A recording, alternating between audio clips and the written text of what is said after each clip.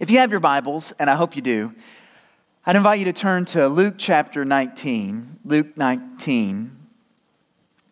And the theme that we have heard mentioned for our D-Now weekend was living hope. And this morning, I want to try to capture that idea and summarize that idea by looking at a person, a very specific person who found the living hope. Someone who didn't know it a few hours before, but only had some curiosity. And before the day ends, he has the hope that is eternal in living. I'm referring to one of the original tree huggers.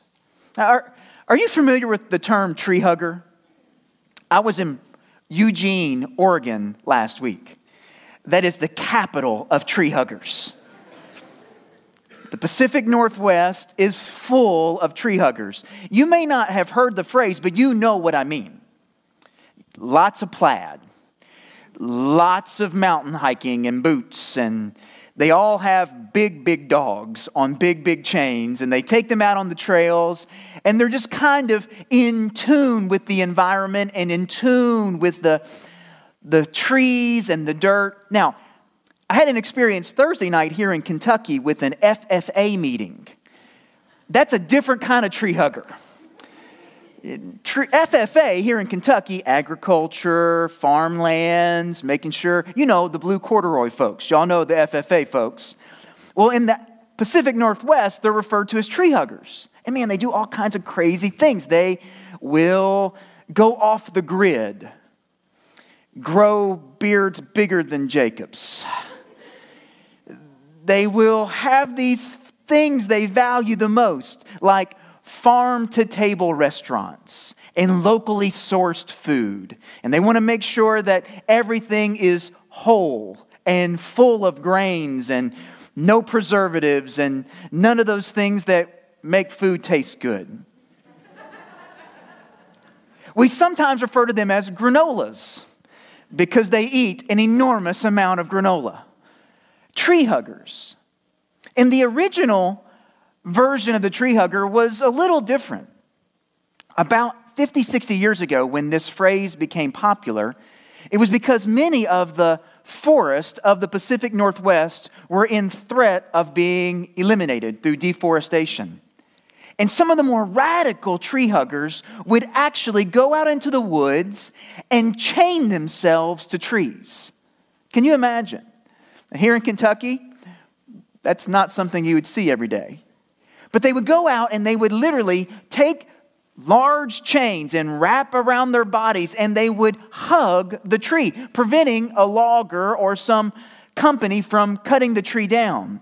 They were tree huggers, and sometimes they would band together with other individuals, locking arms, and become a surrounded protection for those trees. I mean, we look at them and think, man, are you willing to really lay down your life for a tree? Well, they were.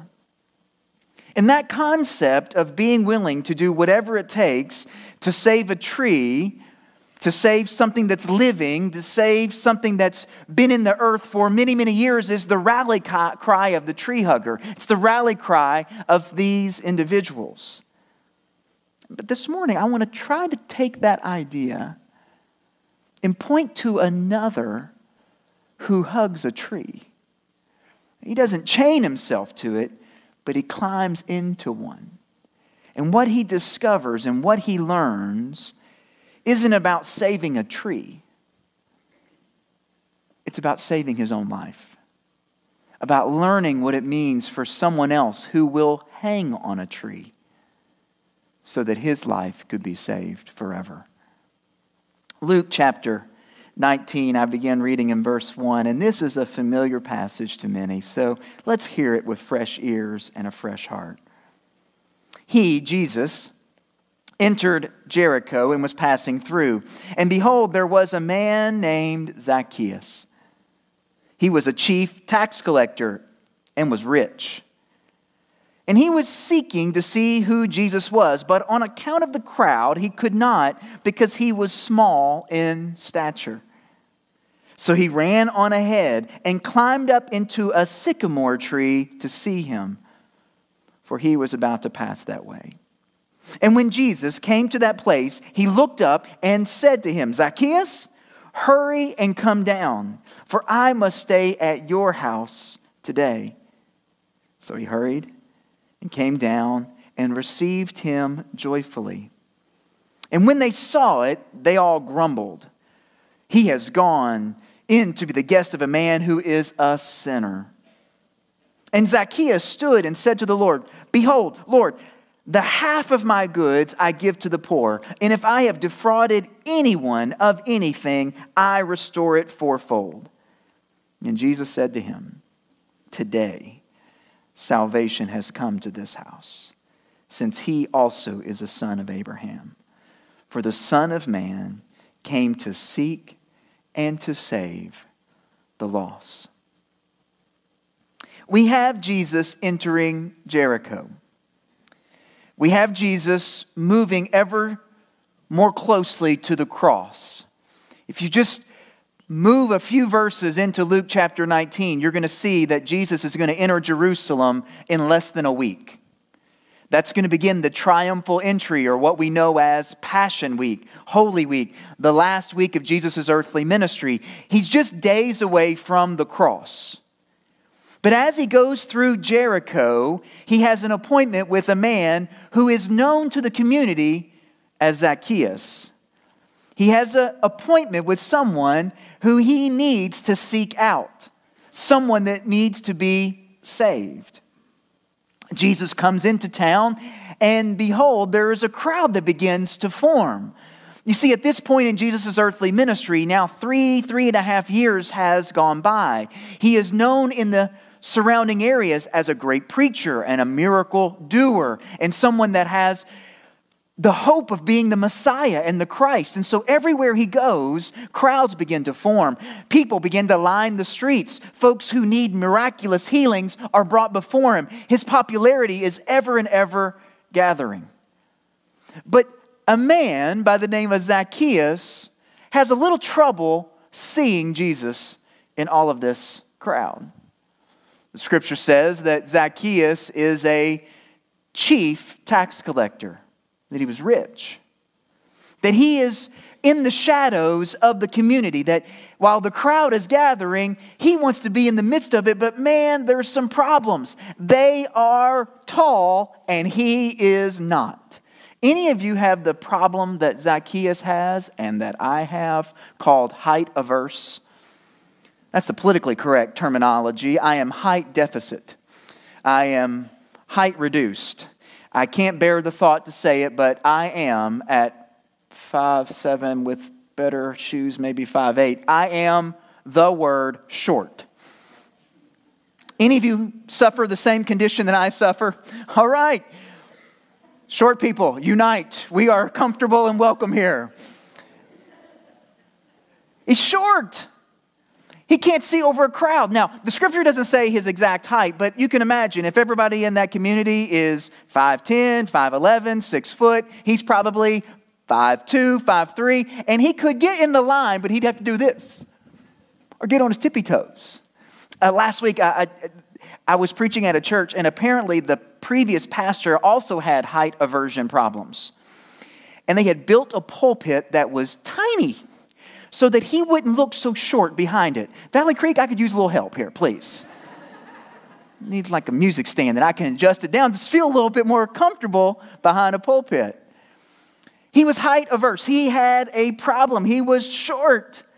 But he wanted to see who Jesus was. The NIV translation just names it just like that. He wanted to see who Jesus was, but because he was short, he couldn't see over the crowd.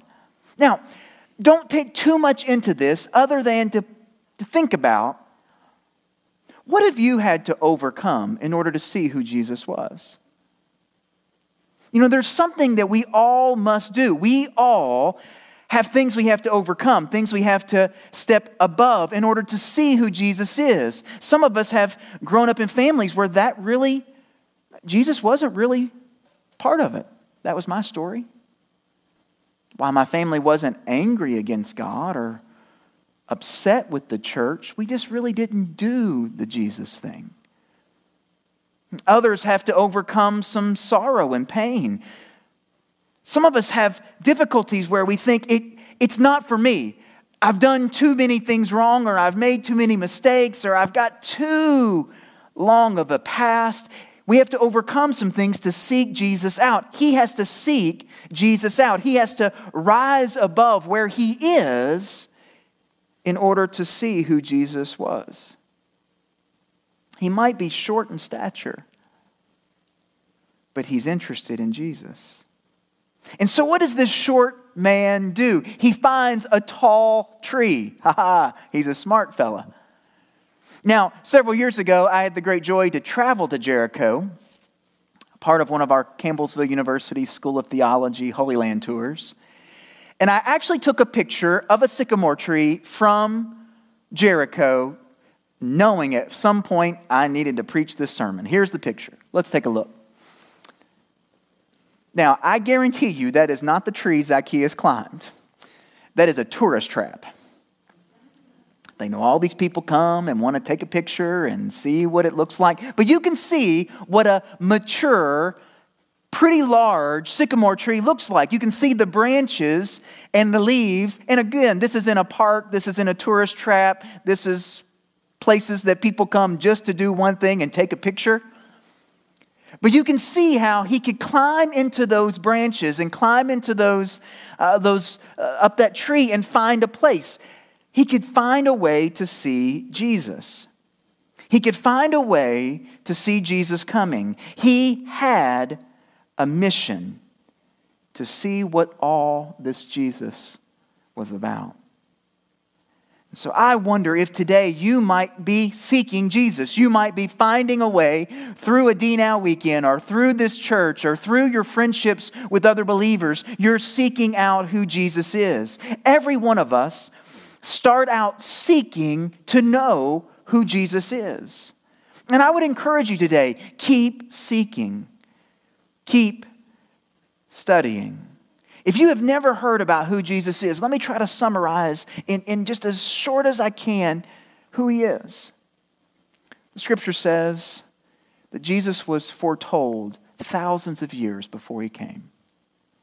That God promised to send a Messiah, the Christ, the deliverer, the promised one.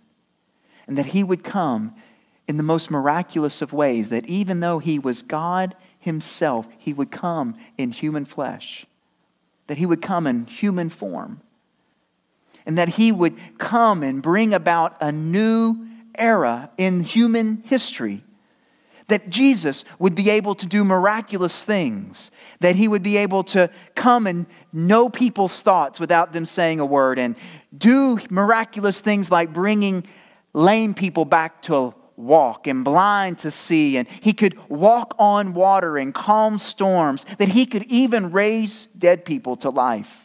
That the scripture foretold that he would one day be crucified himself on a tree, that by his death, all who believed in him would not experience death eternally, but could have life eternally. That's who Jesus is, and that's what he came to do. And if you have not been familiarized or don't know all about him, I encourage you to read about him in Matthew, Mark, Luke, and John, the first 4 books of the New Testament. Maybe even beyond that, talk to people who know him already. There's an enormous number of men and women and young people in this congregation who know Jesus, and I encourage you to seek him through them. Zacchaeus was seeking him. He climbed into a tree to see what Jesus was all about. Well, let me get to the good part. A short man climbed a tall tree, which resulted in an open house. An open house. Jesus saw him. The crowd's coming.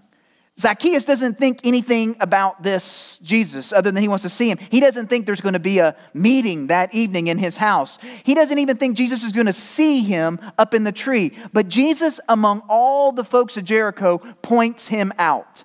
comes directly to that tree, comes directly to the base of that beautiful sycamore, and he looks up and he says, Zacchaeus, come down. I'm going to your house today. I'm coming to your house right this moment. Come on down.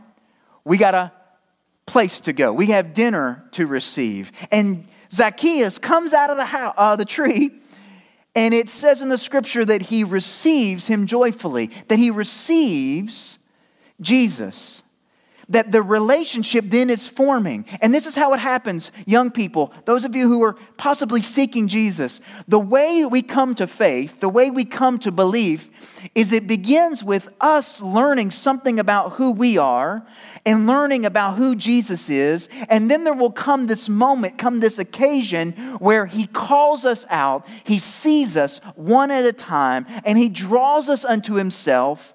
And by faith and by belief, we receive him. Now, this sounds super spiritual and maybe a little mystical. And how does it all work in the A, B, C, D, E, and F, the line? But I'm telling you, this is how it works. He draws us, we seek, he draws us, and then we have to receive. I believe firmly that people can turn their back on Jesus who draws them in. I believe people are granted a choice to believe or not to believe. Just as we heard a few weeks ago of the rich young ruler, a man who had a choice and he chose to turn away. I believe we're given this opportunity to either receive Jesus or to deny Jesus, to accept him or to reject him, to walk with him or to walk away from him. But Zacchaeus was willing to receive him. Many years ago, one of my heroes in the faith was a man by the name of C.S. Lewis. He's kind of a known author of the amazing books called The Chronicles of Narnia, but he wrote many other things as well. For the vast majority of his life, he was an atheist, a hardened atheist. He was a professor at a university in England called Oxford, and he taught literary criticism. That's like super hard English class. And because of his rigid academics and his rigid training, he just didn't believe in anything. Just zero belief. But he had a buddy, he had a friend who on an occasion they would go and have a drink at the pub together. That's what you do in England, apparently. But his friend was named J.R. Tolkien, who wrote the series The Lord of the Rings and also The Hobbit. And Tolkien was a follower of Jesus. And over the years, he had just been telling his friend, C.S. Lewis, about Jesus and about his faith and about what Jesus meant to him. But Lewis had no interest in it. He actually pressed it further and further away until he began to actually take into account what the Bible said and what Jesus had said about himself. And he tells this story in his autobiography. It's one of my favorite conversion stories in all of Christian history. He didn't marry until later in his life. And so most of his life, he lived with his older brother, two brothers living together, and they were both professors. Well, one day, they decided to go to the local zoo in their town. I mean, that's what apparently 60-year-old bachelors do that are brothers. Spend the afternoon at the zoo together. But they were going to the zoo. Like, just go check out the animals. And his brother had one of those motorcycles that had a sidecar. Y'all know what I'm talking about? A little side compartment. His big brother is going to drive the motorcycle, and C.S. is going to actually ride in the sidecar. And he says it this way. He said, I left the house an atheist. I was a Christian by the time I got to the zoo. How long was the ride? I mean, and then he goes on to say this. Faith came to me. Faith came to me. He had heard about Jesus, but up until that point, he had been not seeking, not even willing. But on the ride from his house to the zoo, somehow faith came. And he believed. leaves the house an atheist, arrives at the zoo a Christian. Faith came. And it's sometimes a surprise. It's sometimes an awakening. It's sometimes something that happens in the heart. It's something that you don't really expect to happen. I don't think Zacchaeus woke up that day, climbed up in that tree, and had any anticipation that by the evening he was going to be a follower of Jesus. But Jesus came to him, and he received Jesus, and he believed. Sometimes we make it so complicated. We make it so difficult. We make it this step and this step and this step. But brothers and sisters, men and women, let me tell you, when Jesus seeks you out and you receive him, you are born again. You are transformed from the instant that you believe. When faith comes and repentance comes and belief comes, you who were once dead in your sin and transgressions are made alive in Christ. You were born again. You are made new. Hallelujah. Zacchaeus received him. There was an open house that resulted in a changed heart. I'd like to invite the praise team to come and join me as I want to close on this. His heart is so changed in a matter of hours, in a matter of minutes maybe, in this experience with Jesus who he's seen from the tree. Now he's in Jesus, is in Zacchaeus' home, and there is something that's just transpiring, something that's taking place. Zacchaeus is going through a complete revolution in his life. The scripture says in verse 8 that Zacchaeus stands up with Jesus there and he says, Lord, behold, the half of the goods I give to the poor. And if I have defrauded anyone of anything, I restore it fourfold. He is making right things that he has historically done wrong. He's becoming charitable and generous and kind. He's wealthy and he's ready to give some of that away.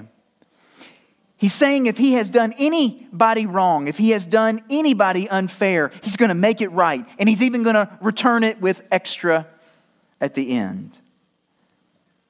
Zacchaeus began that morning as a little rich man. By the end of that day, Zacchaeus is a sinner saved by grace and a transformed, generous, honest believer. What a day. What a day Jesus can do in our lives. And that's what Jesus says in verse 9. He says, today, this very day, this very moment, salvation has come to this house, since this man is also a son of Abraham. There has been a newness, a revival, a transformation in the life of this man and in this house. And listen, verse 10, Jesus saying about himself, for the Son of Man, that's Jesus, has come to seek and to save the lost. The purpose and the mission that Jesus has on this earth is to seek out those who are lost and to save those who are lost. And what does it mean to be lost? It simply means to be away from God, apart from Christ, separated from the things of God, separated by our own sin and our own rebellion and our own deeds. We can be separated, but then through Jesus, as he sees us and calls us and we receive him, we who were once lost are found. We who were once dead are made alive. You see, a short man found a tall tree, resulted in an open house, and most importantly, a changed heart. I wonder if this weekend, or even this morning, some of you are seeking Jesus. Maybe this morning you are ready to receive him by faith and by trust. Maybe this morning there's been a change in your life and you want to proclaim that and declare that and share it publicly. I invite you to bow your heads with me as we say a word of prayer. Just a moment, I'll be here in the front. Others will be as well. If you need to ask Jesus to come into your life and to change your heart and to make you new, I invite you to come. If possibly you have been seeking other things, seeking things that are apart from God, and you just want to come and repent and confess and ask God to refocus and redirect your heart and life, this altar is always open. If there are some who need to come and make public that which has happened in your heart privately, and you just want to let others know what Jesus has done for you and in your life, and you want to tell that publicly before this faith family, I invite you to come. Let's pray. Lord, I thank you for this day and for this weekend. And I pray if there be any decisions that need to be made at this time, we would respond appropriately. For those that are seeking you for the first time, give them boldness to seek you with faith.